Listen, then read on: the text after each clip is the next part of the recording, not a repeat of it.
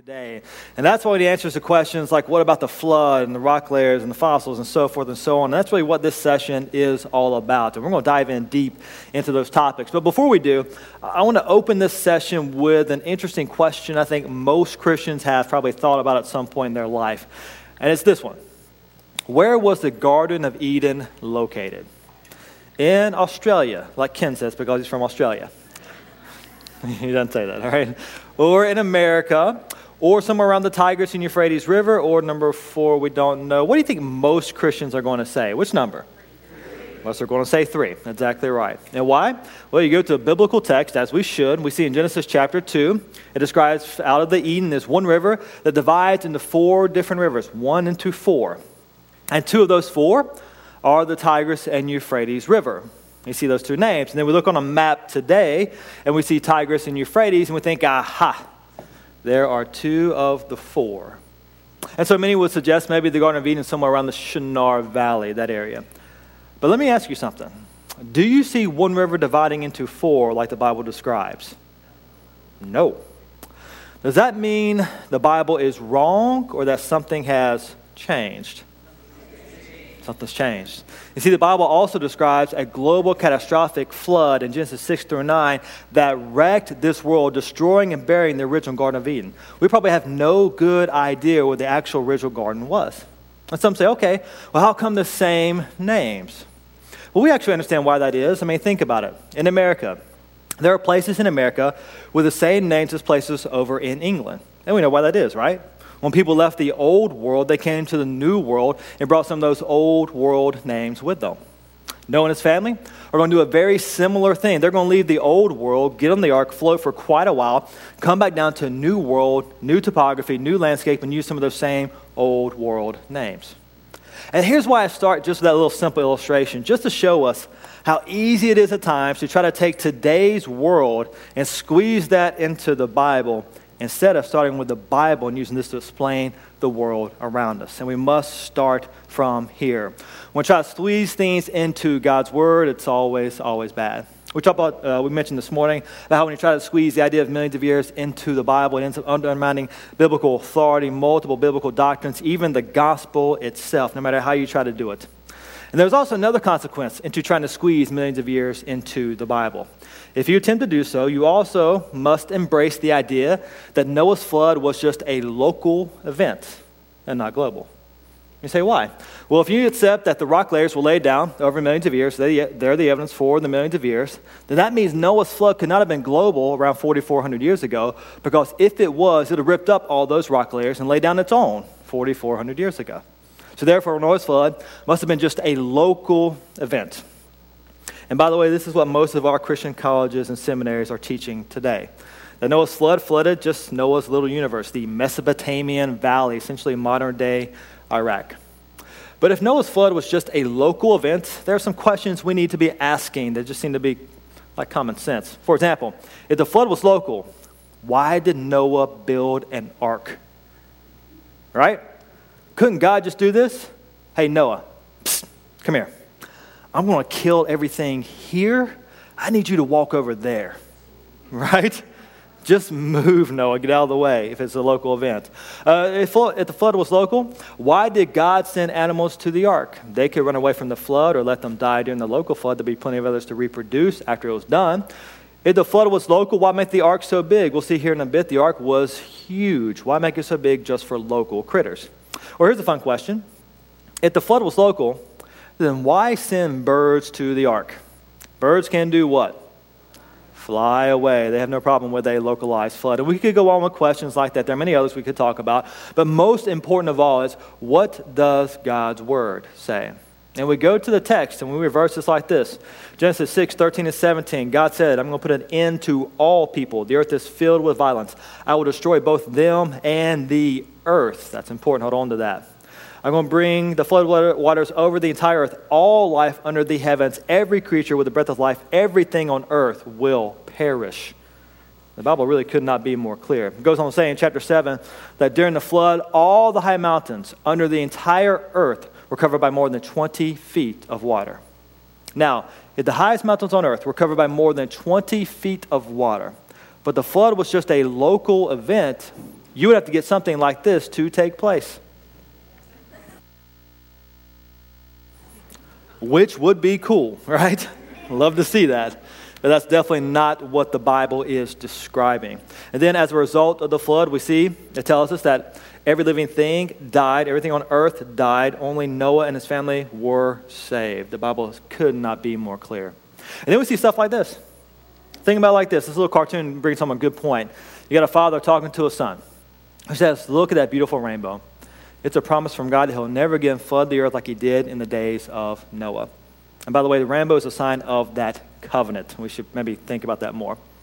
And the son says, well, my Christian college professor said that Noah's flood did not cover the entire earth. Well, he told you it's just a localized flood. That's what he said.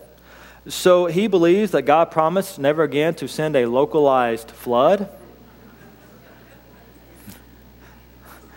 If that's the case, then God has broken his promise numerous times over, and of course, that would not work. And of course, Texas can tell us about that right now with what they're going through. So, very clear from biblical text, it was a global event. Also, go to the New Testament. New Testament authors refer to the event as a global event. The entire world was destroyed. Only Noah and his family were saved. Jesus in Matthew 24 refers to a second coming, a global event, similar to Noah's event, the flood, a global event. We see all these comparisons. The Bible is clear. It was a global catastrophic flood. So with that being said, there are certain questions we need to be able to answer from a biblical perspective. Questions like this one kind of mentioned this morning, but go into more detail now. How did Noah get all the animals onto the ark? We hear this question all the time. I get this question people ask me this all the time. Sometimes nicely, sometimes not so nicely. All right, and I tend to respond with two questions of my own. My first question is this. I ask, how big was the ark? Most of the time, they'll say, I don't know. I then ask, well, how many animals did Noah take onto the ark? Most of the time, they will say, I don't know. I just know he couldn't do it. I do get more worried, though, when they say something like, there's no way Moses could have fit all those animals on the ark. Just couldn't do it.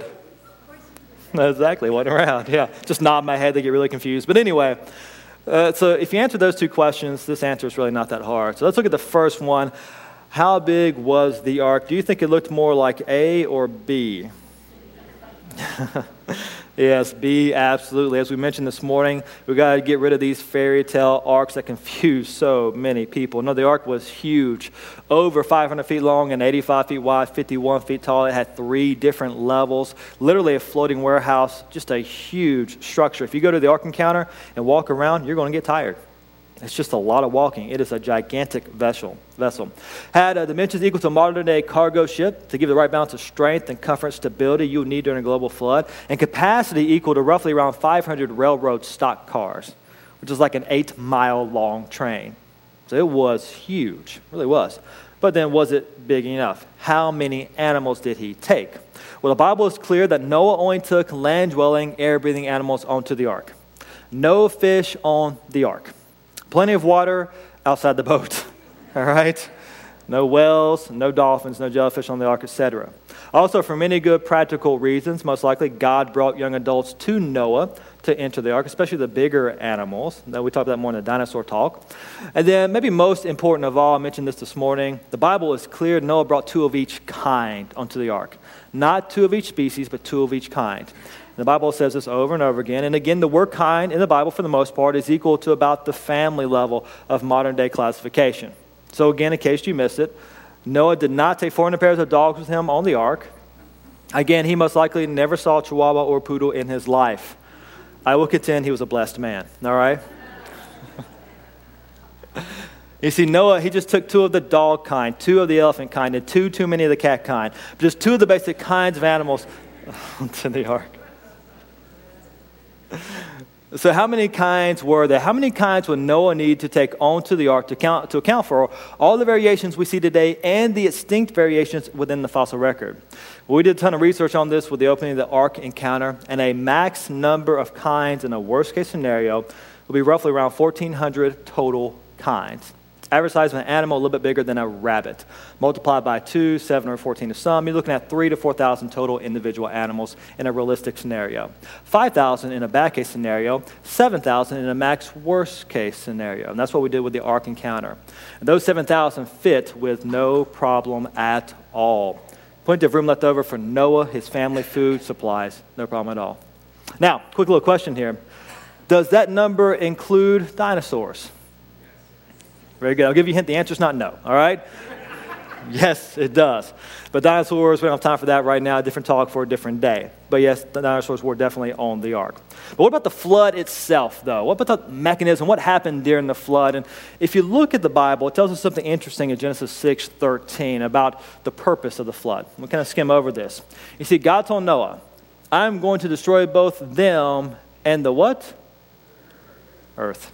Part of the purpose of the flood was to wreck this world. That most likely we would live in a junkyard compared to what it used to be before the flood. And if you look in the Bible, it's very intriguing that before the flood, people on average lived to be over 900 years of age. What do you do for 900 years? I have no idea. All right? No, not even a guess, but they're living for 900 years. But then after the flood, here's your flood line. After the flood, they're living for just 400 years, then just 200 years, then just 100 years of age. Why? Well, genetic bottleneck most likely plays a role in this, but it's also safe to assume that God accomplished his purpose of wrecking this world with the flood. So, what happened during the flood to wreck the world in such a catastrophic way? Well, if you look in Genesis chapter 7, go to God's Word, verses 11 and 12, with the initiation of the flood, we read this. A common verse, but we skip over a couple details typically. It says, on that day, all the springs of the deep burst forth, or broke open, and the floodgates of heaven were opened, and the rain fell 40 days and 40 nights. Now, if you've taught about the flood, if you grew up in church or in Sunday school, you've heard about the 40 days and nights of rain, right? Most likely sang songs somewhere involving one of those things. But for the most part, we do not talk about all the springs of the great deep burst forth. What is that referring to? If you look at the language, springs of the great deep refers to subterranean water, water underneath the crust of the earth. And that's not weird. We still find this today, actually, a lot of it. And so, water underneath the crust of the earth. And the Hebrew verb there for burst forth means to break through and move catastrophically.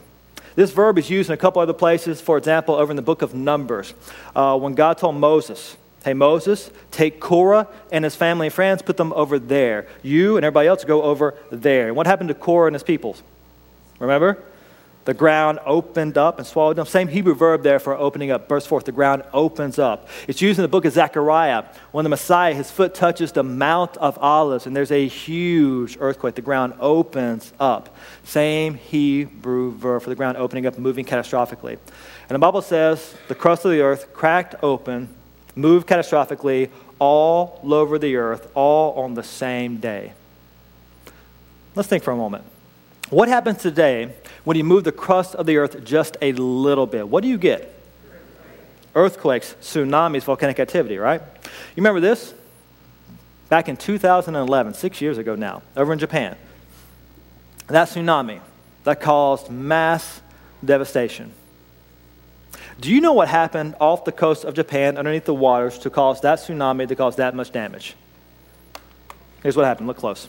Two tectonic plates were butted up against each other like this. And here's what happened to cause that much devastation. You ready? Look close. Do you see it? It's literally all that happened. One plate nudged another plate. And from that nudge, it caused a massive tsunami that caused that much devastation. If that's what happens when you nudge one plate against another, what happens when you break them up and move them catastrophically all over the earth all at the same time? Guys, you're going to get earthquakes, tsunamis, volcanic activity on a scale we cannot even begin to fathom.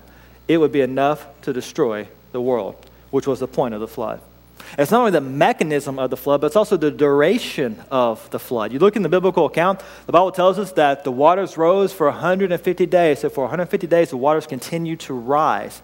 And then they recede for another 150 days. So for 300 days, the waters covered the earth, moving back and forth with tsunamis, turbidity currents, huge tidal changes, moving mud, dirt, and minerals, forming the majority of your fossil record during those 300 days.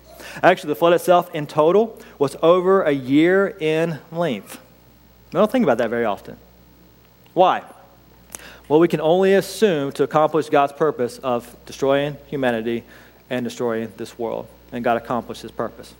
And some say, well, okay, that makes sense, but then What about, where did the water go from the flood if it covered the whole earth? A common question we get, right? Which is an interesting question because right now, kind of cool, if you were to press down the mountain ranges and raise up the ocean basins, right now the entire earth will be covered by about 2 miles of water. There's still plenty of water right now on the earth. And by the way, we're covered by about 70% water right now, even with the mountain ranges up and basins down. And also, think about, why do we find marine critters fossilized on top of mountains all over the world? At the Himalayas, the Alps, the Rockies, even on Mount Everest, we find fossilized marine critters like clams and fish and so forth. How do you get a fossilized marine critter on top of a mountain? Well, the Bible seems to imply how the flood ended in Psalm 104. Towards the end of the flood, the mountains rose up and the valleys sank down. As the mountains rise up, they carry with them the newly formed fossil record from the flood event. As the valleys sink down, the waters rush off into the newly formed ocean basins. Some say, okay, but what about Pangea? You ever heard about that? One single landmass supercontinent? Well, the Bible seems to imply that as well. Genesis 1:9. God says, let the water be gathered to one place. If the water is in one place, that implies the land is in one place. Something like Pangea or Rodinia even. And some say, okay, well then what happened? The flood. The fountains of the great deep burst forth, cracking the crust of the earth, moving it catastrophically, causing continental sprint as opposed to continental drift. And by the way, you do the math. If you want to move a tectonic plate, long, slow, snail-paced processes do not produce enough energy to move a tectonic plate. If you want to move a tectonic plate, you need a catastrophic process that makes a lot of energy at one time to move those sorts of things, like you would have when the fountains of the great deep burst forth. Also, we've seen the scars of this event all around the earth. Here's a mid-oceanic ridge. Goes around the earth like the seam of a baseball. There are fault lines all over the world, and when they move, they cause earthquakes and tsunamis and so forth, but those things are just dim, tiny leftovers from the major event around 4,350 years ago. And to give us maybe a better idea of what that may have been like from a biblical perspective, here's a video we show at the Creation Museum called The Flood Initiation.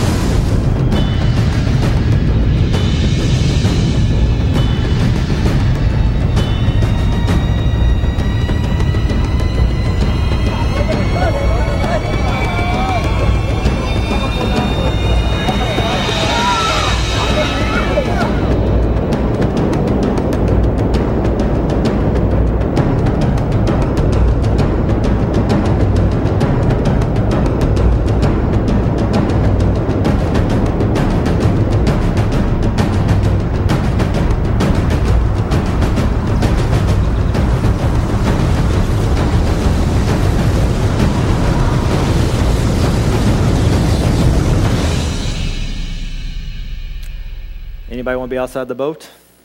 No, right? If you think about it, too, a couple amazing things about this historical event. First of all, it's obvious we see God's judgment on sin, right? That's pretty clear. That's what's taking place. But don't miss his mercy, his providence, and his salvation. Because think about it. In that global flood, which was God's global judgment of sin, there is the ark of salvation. Within that ark are those 8 people. From those 8 people will come humanity later on. From that human line will come the Messiah later who provides salvation for our souls. So we see God's justice and his judgment, but also his mercy and his love in the same event in the flood. So cool to think about. But they did survive the flood due to God's protective hand. They got off the ark. They offered sacrifices, thanking Lord they were alive. They were most likely glad to be off the ark as well. I bet it didn't smell good, all right? But anyway, and God told them to refill the earth, and they got right on that. And Noah's son, Shem, he had a son, and he named his son Arphaxad. Who names our kid Arphaxad? That poor boy, all right? But don't you know that a little Arphaxad will one day be sitting on Grandpa Noah's lap, and he's going to say, hey, Grandpa, where is everybody else? Why are we the only people left on earth? And, of course, Noah is going to tell him about that flood. Actually, they're going to talk about that event for a really long time, and it's intriguing. If you kind of graph this out, Noah's son, Shem, who lived through the flood, lived long enough after the flood to tell about that event directly to Abraham, Isaac, and Jacob. That's pretty cool. Now, we don't know if they had the conversation, but he lived long enough to do so. And, of course, they're going to keep talking about this, even at the Tower of Babel. As people get spread out all over the world, we'll talk more about this later on, with their different languages and cultures. They'll keep passing down that account of the global flood. It'll get marred over time, but have a basis in truth. But that's why we find over 300 flood legends all around the world that sound a whole lot like Genesis. Really neat. Just two quick examples here. There's a legend over in Hawaii. They have this legend of the first man, Kunihana. After his death, the world became a wicked, terrible place. And there was one good man left. His name was Nu'u. I bet you know who that is. All right? And he made a great canoe with a house on it and filled it with animals. And waters destroyed the earth. Only Nu'u and his family were saved. Sounds really familiar. Or over in China, they had the legend of Fuhai, the father of their civilization. And they say that Fuhai, his wife, 3 sons and 3 daughters, escaped a great flood. Afterwards, they repopulated the world. Sounds a whole lot like the flood. And those just go on and on all over the world. And speaking of ancient Chinese culture, look at this old Chinese dialect where they combined multiple symbols to make their other words. Look at the 3 symbols they combined to make the word boat. Really interesting. Vessel, 8, people. Where did they get that from? It's kind of cool if you keep looking at this stuff. Look at their word for man and paradise and tree. They all have references, it seems, back to the book of Genesis. Pretty cool. Also, after the flood is the perfect time for an ice age. Who loves a saber-toothed squirrel? Don't be afraid. Don't lie. All right, bunch of heathens. All right, very good. Just checking. It's a funny little critter. But there definitely was an ice age, no doubt about that. And here's the thing. To get an ice age requires a weird combination of events. You see, what you need warm waters, warm oceans, to cause a whole lot of evaporation to get moisture into the sky, a lot of it. But then you need cooler continents for that moisture to come down in the form of snow and ice and to accumulate. So to get an ice age, you need warm oceans and cooler continents. That's a really hard thing to get, but that's exactly what you would have after the flood. Because of the fountains of the great deep bursting forth, that subterranean water closer to the mantle will be heated. Also, lava flows into the ocean will increase their temperature. The oceans will be very warm. And then because of volcanic activity during the flood, throwing aerosols and dust into the sky, blocking sunlight, you're cooling the continents. As a result of the flood, you have warm oceans and cooler continents. Exactly what you have for a flood. Computer simulations show with those conditions after the flood, you can get an ice age to roughly come and go in about 500 years after the flood. And this ice age is really important for a couple of different reasons. Here's a couple of examples. One, during these ice age, since much of the Earth's water will be trapped in the form of land glaciers, that's going to drop the ocean levels all around the world. Drop the ocean levels and you reveal land bridges between the major continents during the ice age. So during this time, people and animals can easily migrate all over the world. As the ice age recedes, glaciers melt down, ocean levels rise back up, land bridges disappear, and certain animals get trapped in certain places. And maybe that's why we only find kangaroos in Australia, so forth and so on. Pretty cool. Also, people say, okay, well, that makes sense, but then can the flood really explain billions of dead things buried in rock layers, laid in the water all over the earth? And indeed, it can. That's what we're going to spend the rest of our time looking at fairly quickly. But before we do, just remember that the rock layers and fossils exist in the present and must be interpreted with a worldview, as we talked about this morning. And the key is simply this. If you start with the wrong assumptions, you'll most likely get the wrong conclusions. I'm reminded of the story of a father going to pick up his little girl after Sunday school class one morning. And he went to go get her, and she just came out of the room, and she just was beaming. He said, honey, what'd you learn today? She said, Dad, it was so great. She said, today we learned that God made Adam from the dust. He said, okay. And then we learned it wasn't good for man to be alone. He said, okay. She said, and then we learned that God put Adam to sleep, took out all his brains, and made a woman.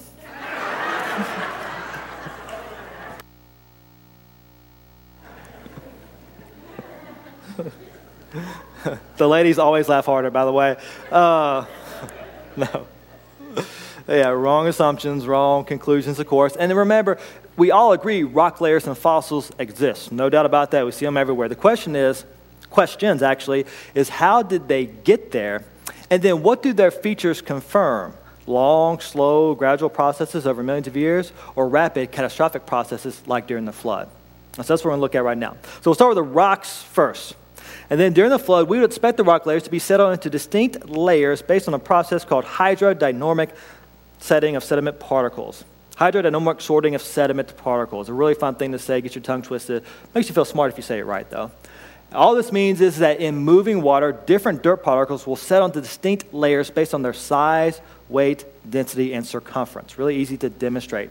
You can take a jar, put different types of dirt in there like clay, sand, or silt, shake the jar up, set it down, it'll settle into layers for you right in front of your eyes based on those properties. Just a common phenomenon. You can do that with water or air, not hard to demonstrate. You might have seen one of these before.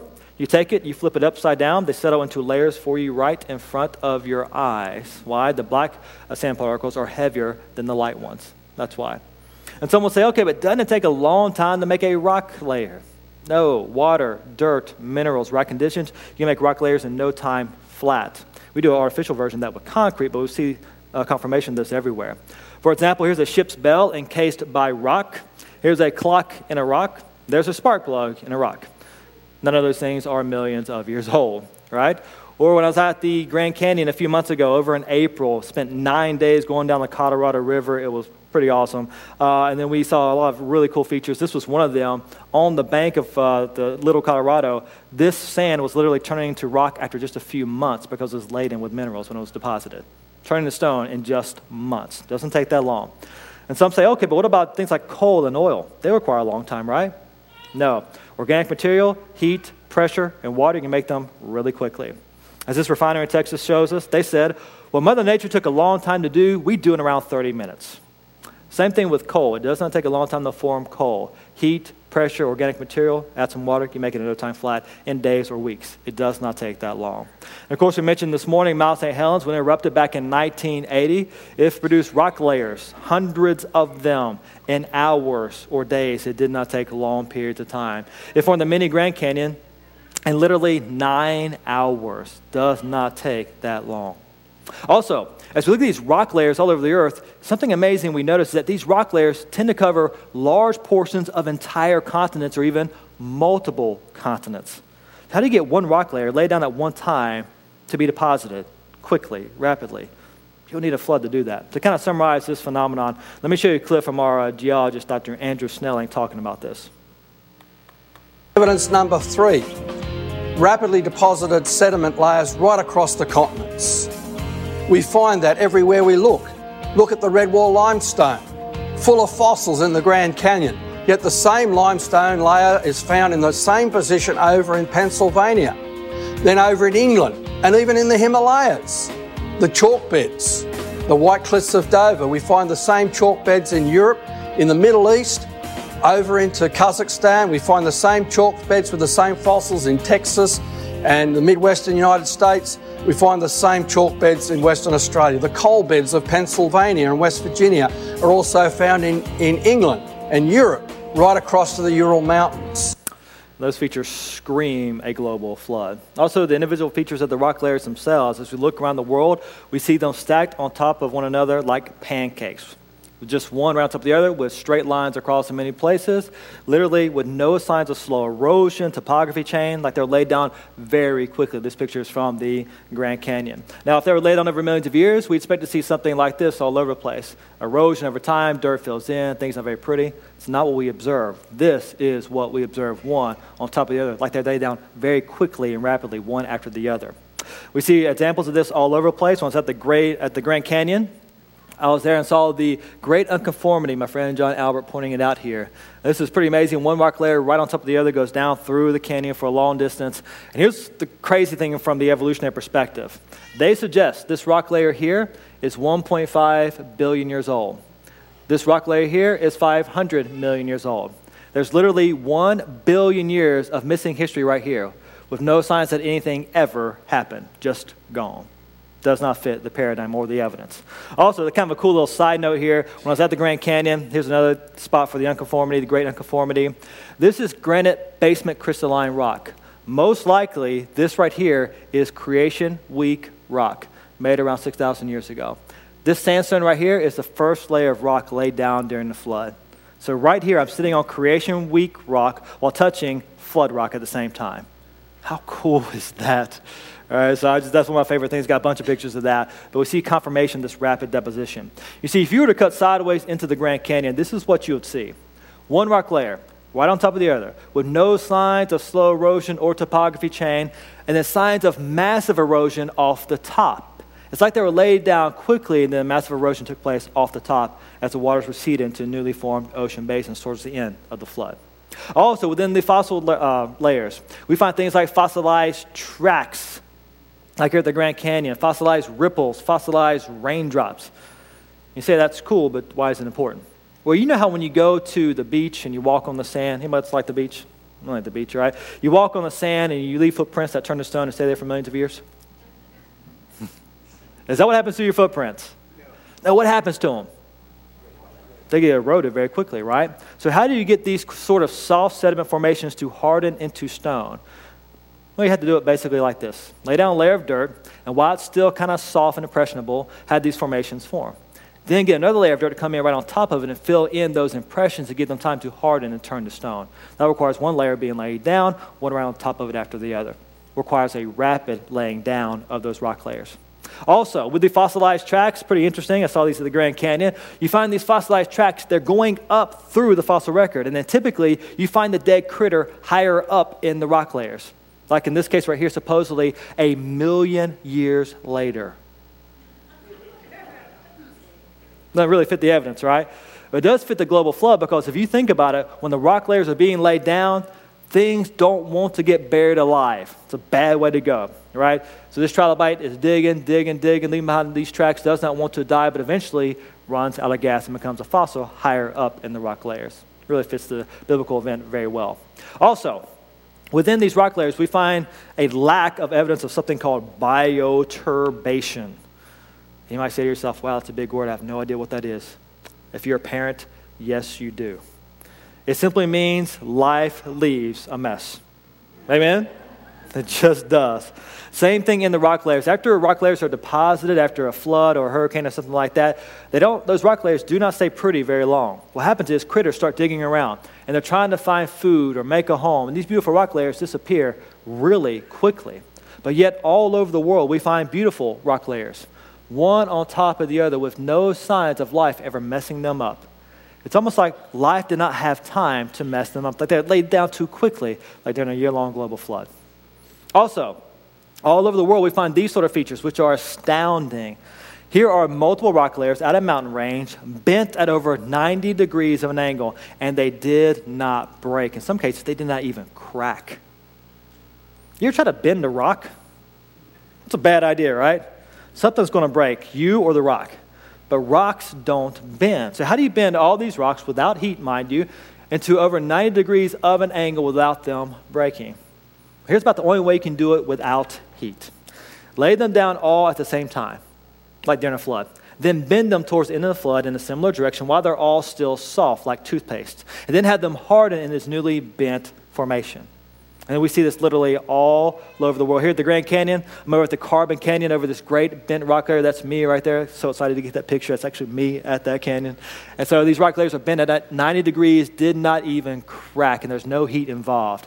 Screams rapid deposition. Further down the canyon, here's the Bright Angel Shell, bent at a crazy angle. Again, no cracking, just bent. Amazing to look at. Also, we find polystrate fossils all over the world. Poly means multiple. Straight means rock layers. These are fossils that go through multiple rock layers, like this tree fossil that goes through 3 different rock layers, supposedly separated by hundreds of thousands of years. Question, here in Washington, how long does a dead tree stand up? 5 years, 10 years, 20 years, 100 years? Surely not thousands or millions, right? But yet all over the world, we find these polystrate fossils, these are just trees for examples, going through multiple rock layers, in some cases upside down. Great evidence those rock layers are not millions of years old. Also, who's ever gone to a cave and you heard the same spiel from the tour guide? Don't touch the formations they took millions of years to form. You ever heard that? Right? And of course, you had these stalactites that hang on tight to the ceiling. The stalagmites are like mounds on the ground. If those things grow together to form a column, that is scientifically called a column. It's a literal name, which is fine. All right, and the old formula used to suggest it took around 100,000 years to get 1 cubic inch of flowstone formation. The water comes down with the minerals. The water evaporates, leaves the minerals behind, and they accumulate slowly. Does not take a long time, though, if you got lots of water and lots of minerals. Tons of examples of this underneath the Lincoln Memorial. Look at these stalactites that grew in just 50 years, 5 feet long. Does not take a long period of time. Or over in Australia, they shut down this mine, opened it up 50 years later to a shock. Look at the stalactites and mites that grew in just 50 years. Notice the miners for scale. And that's just the tip of the iceberg. Over in Wyoming, they had these hot mineral springs where they piped up this hot mineral water. They left the stuff there. The pipes kept bringing up the water with the minerals, and those minerals began to accumulate. Kind of like this. You ever seen this on the sink before, where it leaves behind the minerals like that? And by the way, little side note, my wife makes me tell you those are not our sinks, all right? Just for clarification. But over in Wyoming, this water kept coming up, and the minerals kept depositing. Look what accumulated in just 100 years. And that is a whole lot of lime, all right? That's going to take some lime away. I'm just saying, some scrubbing. Here's another one down the road. Here's another one. Does not take long periods of time. Dr. Jerry Trout wrote this book, Caving into Reality, talking about these sorts of features. He says, what geologists used to believe was fact in terms of dating a cave is now speculation. From 1924 to 1988, there was a sign above Carlsbad that read it was 260 million years old. Then in 1998, they changed the sign to read 7 and 10 million years old. Then for a little while, the sign read it was 2 million years old. And now, this sign is gone. Yeah, praise God, all right? And we could keep going on with the rock layers, but you get the idea. The features of the rock layers scream a global rapid deposition and really wash away the idea of millions of years. But let's look at the fossils, though. Look at the features of the fossil record in these rock layers. The first thing they recognize about the fossils is that they are a record of death and God's judgment. That's what they are. And actually, it's intriguing. Around 95% of the fossil record is made up of marine critters without a backbone, marine invertebrates. Why is 95% of the fossil record made up of marine critters? I think because it's laid under a global flood, right? And also, here's the thing. As we talk about fossils, it requires special conditions to make a fossil. When something dies, it does not automatically become a fossil. When something dies, this is what happens, which is a good thing. This way, dead things don't accumulate by the side of the road and in our neighborhood. They get eaten by scavengers. Decomposition takes place. If you think about it, millions of buffalo were killed out west for the past 200 years and did not fossilize.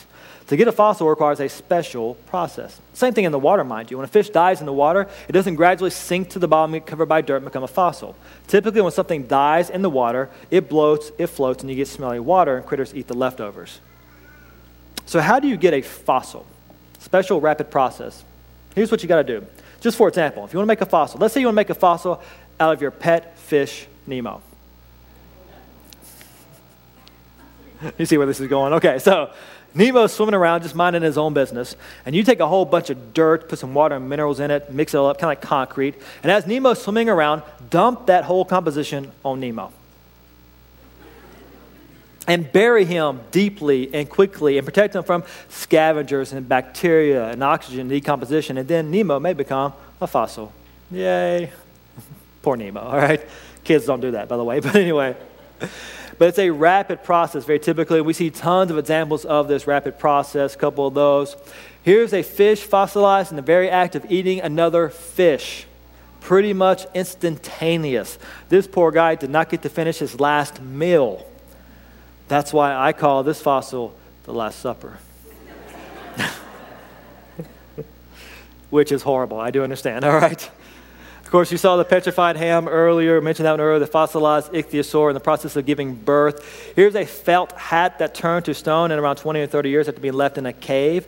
Became the first ever hard hat on record. That was an interesting find. It's a horrible joke, but anyway.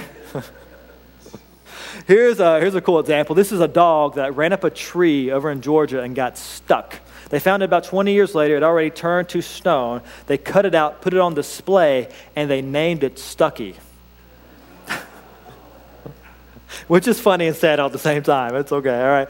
But you see, this is the idea. It takes a special, typically rapid process to make these fossils. And that requires a catastrophic event like the global flood. Also, with these fossils, some of their features, they just scream rapid deposition not that long ago. For example, we find a lot of what I call, my own personal definition, I call them fresh fossils. Here's what I mean by fresh. For example, this shrimp fossil right here, supposedly 300 million years old. First of all, first thing you notice, what's it look like to you? Shrimp. It forgot to evolve for 300 million years. Stayed the exact same. And then, if you notice, it retained its color and the fine detail. Those things should have been gone a long time ago. And then when the discoverers of this fossil found it and cracked it open, they said it had a fishy smell to it. That's what I mean by fresh. Or this squid fossil, supposedly 150 million years old, its ink was still fresh enough to write with. Or I showed you this one this morning, and literally I could show you so many others from non-biblical secular institutions of where we're finding fresh, soft dinosaur tissue in dinosaur bones. The tissue from the dinosaur is still there, still stretchy, with blood vessels and red blood cells still intact. Those things cannot last more than thousands of years after the creature's death. Great evidence there, at most just thousands of years old. Also, all over the world we find massive fossil graveyards. When I say massive, I'm talking massive. Not just millions, but in many cases billions upon billions. In some places close to 1 trillion fossils buried in one area. And they're all mixed up with all sorts of unique critters. Like you have dinosaurs with turtles and sharks and so forth. How do you bury billions of things at one time and have them become fossils? And it's got to be quick. I think you need a global flood, all right? And these fossil graveyards cover 3/4 of the Earth's land surface, cover thousands of square miles, and they require rapid burial. And guys, there is no mechanism in the present forming the sort of fossil graveyards that formed in the past. Something very different, very unique happened in the past. It's called Noah's flood. Also, here's this issue. Me and the teens talked about this the other night. You may have missed that, but there's this issue. We talked about evolution, right? We don't see evolution happening today. We don't see one kind of critter changing to a whole different kind of critter. We don't see a transition. We don't see the krog, the literal bird, dog, banana fish, great white horse, lineroo, or the Squalosaurus. If you did, that'd be weird, all right, and scary. Well, a little bit cool, all right? The Squalosaurus might be, I don't know, scary, big teeth. But anyway, the point is we don't see one kind changing to a whole different kind, like from a fish to an amphibian to a reptile to a mammal. To a human. Now, if there was an evolutionist up here with me, he'd say, but Brian, you're being silly. Of course we don't see this happening today because evolution happens too slowly. You can't see it happening, which is convenient. And I would still argue, but okay, there should be some observable transition even today of features changing, like from a bill to a beak or an arm to a wing or a lung to a gill. There should be some sort of intermediate transition. But okay, let's say I give you all that. Then where should the evidence be for these mass changes over time? It should be where? Fossil record. There should be literally billions, if not trillions, of these clear intermediates over all these billions of years showing the transition from fish to amphibians to reptiles to mammals. And guys, they're just not there. There's a handful. The evolutionists will argue over amongst themselves with really no consensus, but the point is there should be trillions. And the honest evolutionist knows this. And you know who understood this best, ironically? Darwin. Without reading the whole quote here, this is from his book, The Origin of Species. He says, if my theory is true, I'll kind of paraphrase this, why isn't every single rock layer full of these intermediate links? Surely, geology, the rock layers, do not show us these transitions. And this is the most obvious and serious objection that you could have against my theory. In other words, if my theory is true, we should find all these transitions in the rock layers, and they're just not there. Biggest problem with my theory. So what's the answer to his theory, he says? It's the extreme imperfection of the geological record. Basically this. He said, we just got to keep digging in the dirt. If we keep digging, eventually we'll find all these transitions that confirm my theory. Okay. So we are now over 150 years past Darwin. We have over 100 million fossils in museums all around the world. And this very honest evolutionist said this: knowledge of the fossil record has been greatly expanded. Ironically, we have even fewer examples of evolutionary transitions than we had in Darwin's time. How many did Darwin actually have? He had 0. Today, we have less than that. It's not a good case for evolution. Also, if you look at the fossils, a couple interesting features about them. First, you'll notice this: there tends to be no change from past to present. You can put fossils in 2 basic categories. Category 1, critters that went extinct and are no longer around. Category 2, critters the same as those living today. It's really interesting. For example, if you find a fossilized wasp, supposedly, 30, 40 million years old, guess what it looks like? Wasp. If you find a coelacanth fish, supposedly 65 million years old, guess what it looks like? Coelacanth fish today. And I picked that one for a particular reason. Some of you might know why. Or if you find a fossilized jellyfish, supposedly 400 million years old, guess what it looks like? Jellyfish. And we find this over and over again with shrimp, sharks, turtles, so forth and so on. Same thing. They're the same. They look the exact same for the most part. Some variations distinct, but same kind of animal. But there is one difference with some critters. But you don't hear much about this one because it doesn't fit the popular narrative. We do find in the past that some creatures used to get a lot bigger, and now they just stay smaller, which kind of goes against evolutionary thinking. Things are getting worse over time, not better. So you don't hear much about this, but it's really cool to look at. A few examples of these. Here's a dragonfly with a 50-inch wingspan. Do not hit him with your car, you'll wreck, all right? It's a big little insect. Or cockroaches do get pretty big today, that's true. But we have found some fossilized roaches over 18 inches long. Dude, I'm just saying. Hey, you can have the house. So I'm going to go over here. We found fossilized centipedes 8 feet long. You would need a shotgun, all right? Fossilized grasshoppers over 2 feet long, which if they were around today, this is photoshopped, but it's a good picture. That's what they would look like, all right? Spiders get pretty big today. Some of them do. We found fossilized spiders, or at least plausibly fossilized spiders, with a 3-foot leg span. That's just freaky. Rhinoceroses over 18 feet tall. Kangaroos 10 feet tall. Wombats the size of a Mini Cooper. That's a big critter. Speaking of big critters, we found big rodents that weighed over 1,500 pounds in the fossil record. I know. Discovery Channel rightly called this thing Radzilla. 4 feet tall, 10 feet long, 2,000 pounds. Man alive, all right? Real fossilized critter.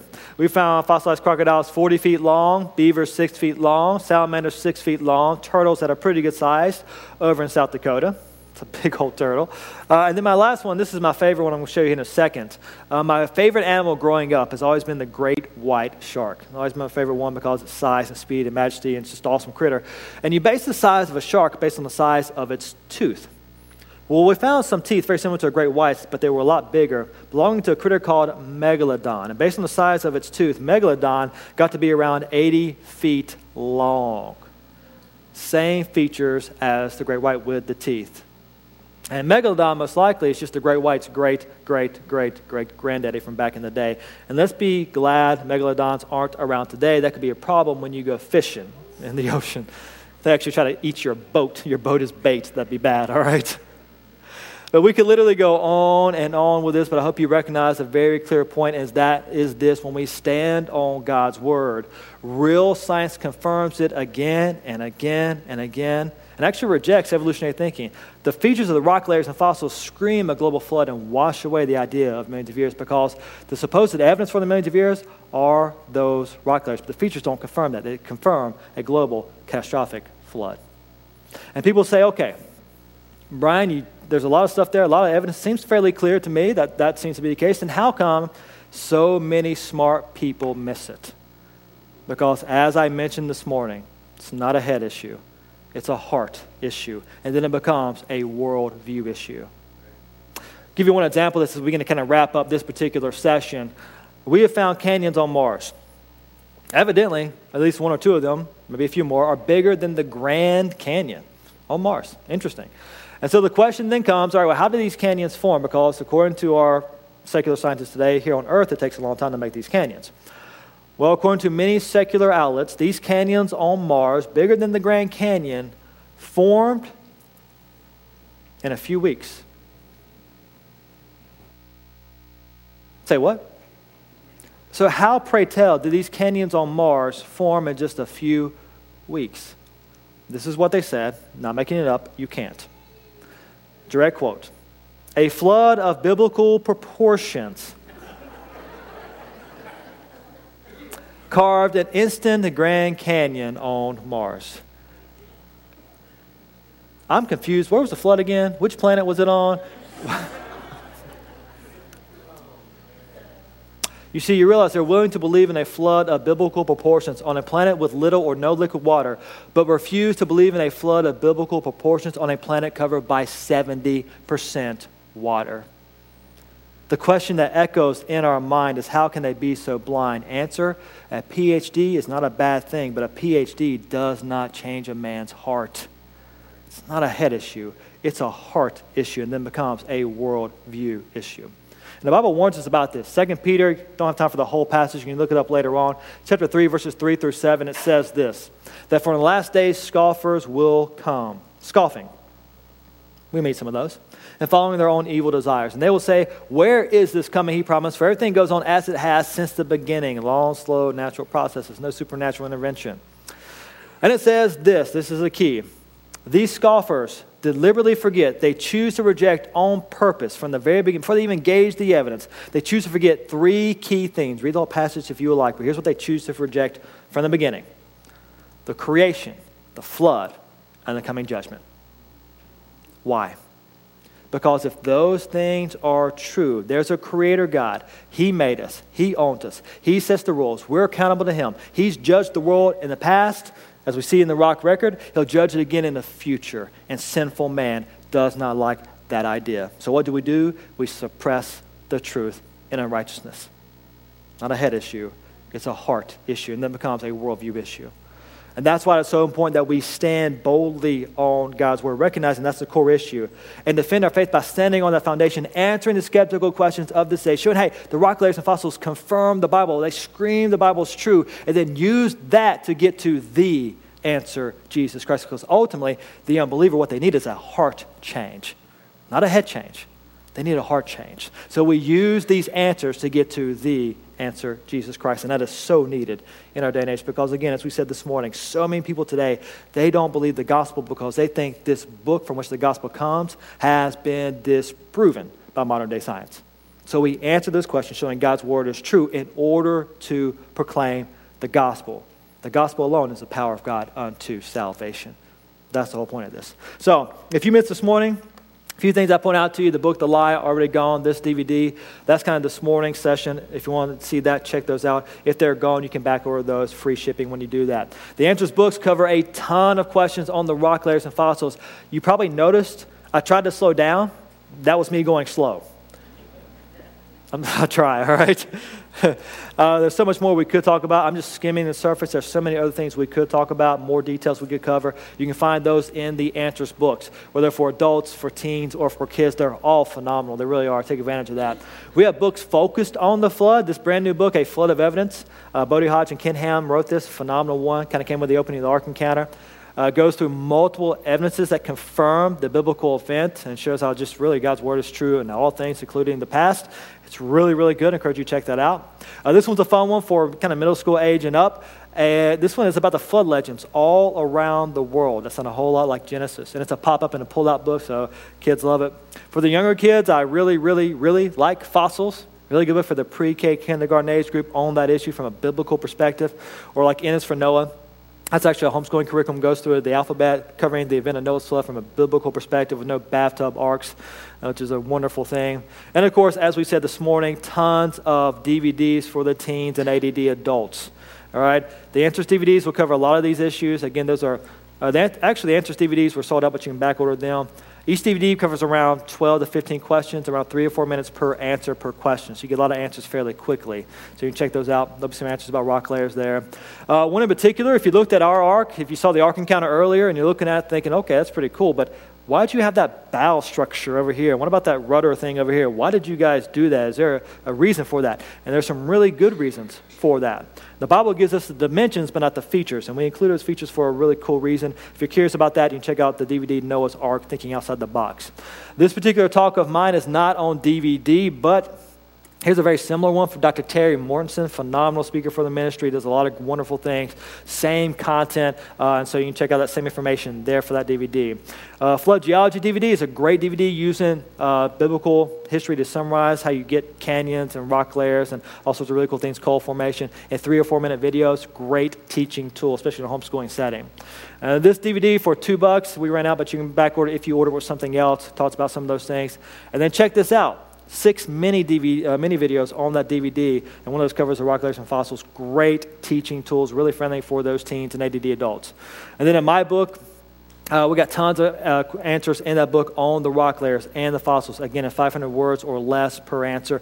Great resource. Take advantage of that. There are a few of those left. And then you can back order this one as well. Don't forget about the YouTube special while you're here. What we'll do is here in a moment, we're going to take a break for around 25 minutes, give you a chance to look at the stuff. We'll have one more session. After that second session, we will keep it open for around 20 minutes. Then we got to pack up and then get ready because we're going to send it off the next day, and I leave tomorrow morning. So that's kind of how it's going to work. So kind of keep that in mind. Take advantage of the YouTube special. And I forgot to mention this morning, kind of unique thing for you guys. We have these pocket guides, not typical, but just kind of unique for you in that these pocket guides are normally $6, but they're only $1 here at the conference. And they cover individual topics, like what about the dinosaurs and what about Noah's Ark and the rock layers and fossils. Really great for even actually adults or teens. And they're small books, not intimidating. Kids tend to love them. Only $1 a piece. And so there's a few of those out there. And just snatch those up, buy those, take those with you. Really good for all sorts of things. Stocking stuffers later on near Christmas, which is getting closer. It's crazy. And then the magazine, of course, take advantage of that. Comes out 6 times a year. Don't forget about the special. You can ask them about that if you would like. And then I don't think I've mentioned this yet. You can sign up for the free newsletter if you would like. Comes out monthly. Tells you what's happening within the ministry. And kind of has an article too. And then it gives you some new resources. In the back is a calendar that tells you where speakers will be in the next coming couple months. And the calendar is very helpful. My wife loves it because if I forget to tell her I'm going somewhere, she can look at the calendar and I get in trouble. All right? So, but it is cool to kind of see where people will be if they're coming close to maybe your friends or family members somewhere else. And then again, take advantage of the website. Tons of resources for free, both video and articles and deep research on the website free. And then, please, while I'm here, if you got any questions, please come and ask. That's why I'm here to serve you guys, help in any way I can.